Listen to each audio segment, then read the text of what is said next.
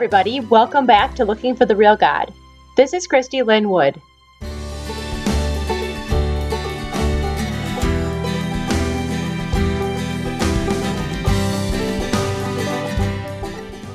Today is the first Sunday of Advent, and we're going to be celebrating together this year, today with the Candle of Hope.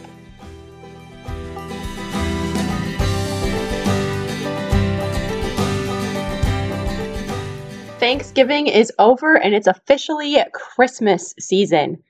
I have seen people taking their trees home. My decorations are out of storage for the first time in 3 years. We're going to go get our tree next weekend. It is officially Christmas time. We have Christmas movies and Christmas parties and Christmas gifts and Christmas cookies and all things Christmas for the next 4 to 5 weeks. Some of you are excited about that. Some of you guys are less than excited. It's funny how we often hear this is the most wonderful time of the year, and yet in the middle of all of the craziness and the hecticness and the stress and the busyness and the running around and all the things and the buying of presents, it often feels anything but wonderful. The Christmas movies tell us that it's supposed to be magical, that there's always a happy ending, that there's always perfect decorations, that everything always works out the way it's supposed to. And so often in reality, that's just not what we experience. Christmas is often a time of brokenness. It's a time of loneliness. It's a time of disappointment. It's a time when things just don't go the way you wanted them to go. And we often feel just discouraged, sad, and the brokenness in our world just feels larger. I remember a few years ago sitting by my Christmas tree. My kids were still in bed. I was having my coffee early in the morning and just talking to God about just heavy weight of brokenness that I was feeling in the world. Guys, the world has not changed much in the last 5 or 6 years. It still is broken, maybe even more broken. And I just felt this heavy weight of brokenness. And I remember asking God, when are you going to do something about this? And guys, I just heard this whisper in my heart from the Holy Spirit. And He said, 2,000 years ago. 2,000 years ago. It's ironic to me that this season we celebrate often gets overlooked. It's about Jesus, and yet so often it's not. It's about everything else but Jesus. And we're so busy that we sometimes don't even have the time to think about Jesus. I've not really celebrated Advent much in my adult life, but this year I'm trying to celebrate it. And so you get to come along with me on my journey. I walked around my yard this morning and I collected pine boughs from different pine trees, and I'm in the process of building an Advent wreath for our table. I'm going to be talking through the candles with my kids and my husband and lighting them.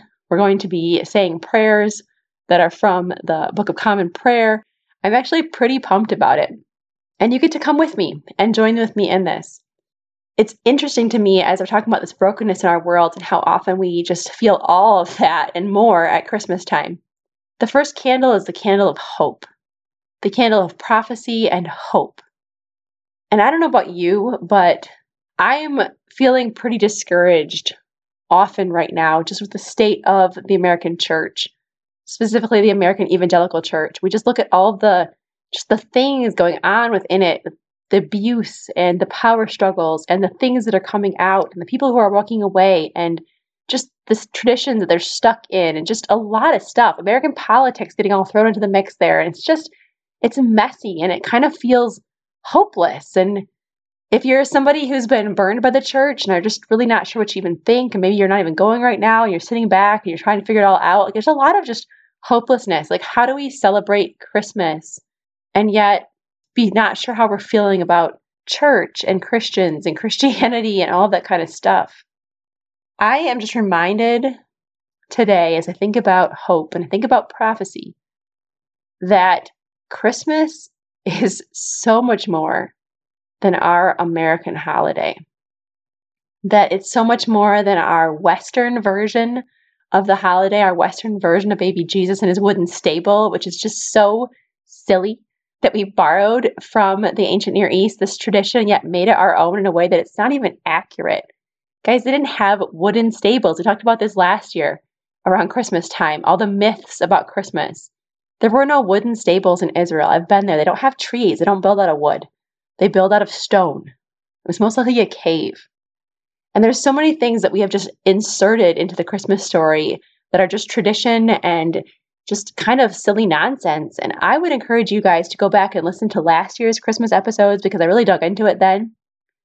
But guys, I just want to remind you that the things that you maybe experienced about Christmas and your candlelight services and the things that you're like, they're beautiful, but they were hard and like, I don't want to think about them anymore. Like so much of that is just American tradition. And we can still look back into the history of the nation of Israel, into the history of God and his people, and we can still celebrate Christmas, maybe in a different way. The candle of hope, or the candle of prophecy. The Advent article that I was reading is actually from the Catholic Church, and they were encouraging us to go ahead and start with Scripture. Before that, they wanted us to make the sign of the cross. And so I'm going to do that, just because it's fun and different and not evangelical. So here we go. In the name of the Father, the Son, and the Holy Spirit. Our help is in the name of the Lord, who made heaven and earth. Guys, this is rich. This is so rich. I understand why so many of us who are frustrated with the evangelical church are returning to our roots of liturgy, our roots of just this thousands of years of Christian practice, whether it's Orthodox or Catholic or whatever it is. I understand, like it's rooted in something beautiful and ancient and real. So the thought is from here that we go ahead and read in Isaiah. And guys, Isaiah prophesied so much about the Messiah. And so we're talking not even 2,000 years ago now when Jesus was born, but almost 3,000 years ago when Isaiah was prophesying.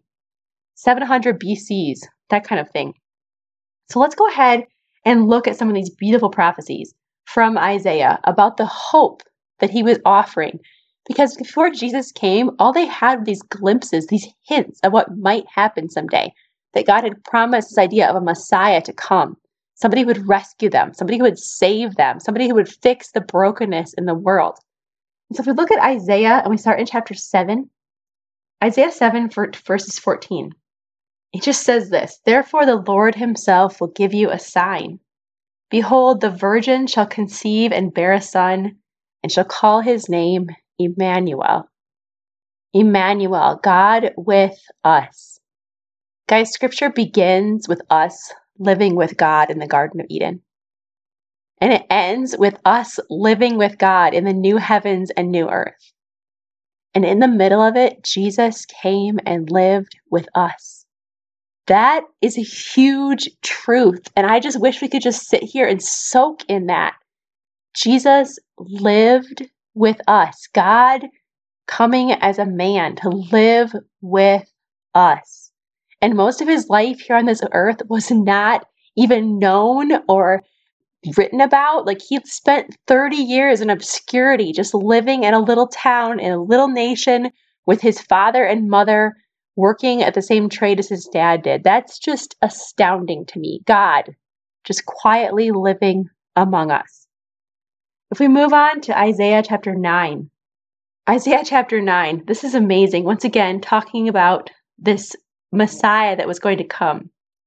"The people who walked in darkness have seen a great light. And those who dwell in a land of deep darkness, on them light has shone. For unto us a child is born.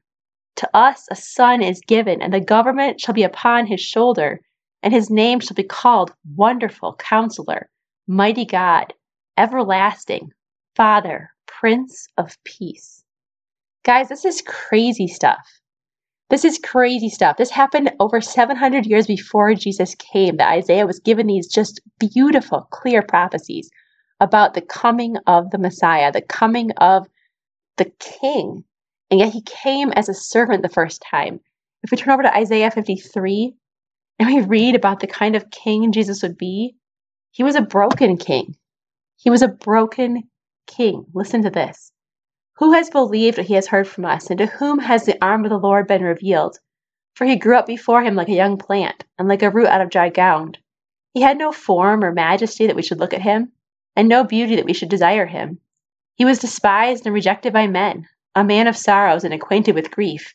And as one from whom men hide their faces, he was despised, and we esteemed him not.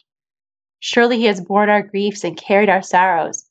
Yet we esteemed him stricken, smitten by God, and afflicted. But he was pierced for our transgressions. He was crushed for our iniquities. Upon him was the chastisement that brought us peace, and with his wounds we are healed. All we like sheep have gone astray. We have turned every one to his own way, and the Lord has laid on him the iniquity of us all. Candle of hope today, guys, is a hope that is so much bigger than these circumstances or this century or this decade or this messed up world that we live in. It's the idea that God came to be with us, to live among us, to die for us, and to restore the relationship with God that we were created to be in, the relationship that we were made for. Jesus came to restore that. If that doesn't give you hope, I don't know what else will. Things are a mess. Things are always going to be a mess in this world until Jesus comes back and fixes it. Because he came and he's coming back again. He is going to fix it. He is going to reign as king, and he's going to put everything right the way it's supposed to be. And until then, we live in the brokenness, in the pain, in the sadness, in the sickness. And yet we have hope. We have hope because of Jesus, because of the promises of Scripture, because of who he was, who he says he was, who people said he was, and who we know he is because of the power of the Holy Spirit.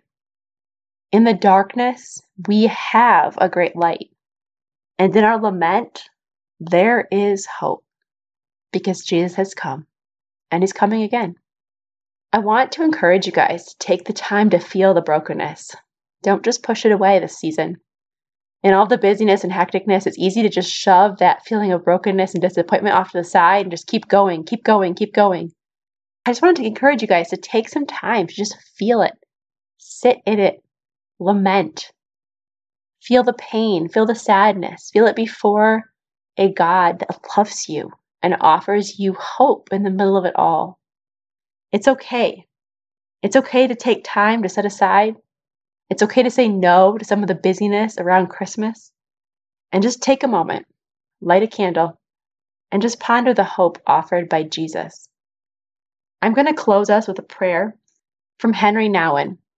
He was a Catholic priest, an author, amazing writer, and somebody who, although he was friends with famous people, spent his years serving the least of these.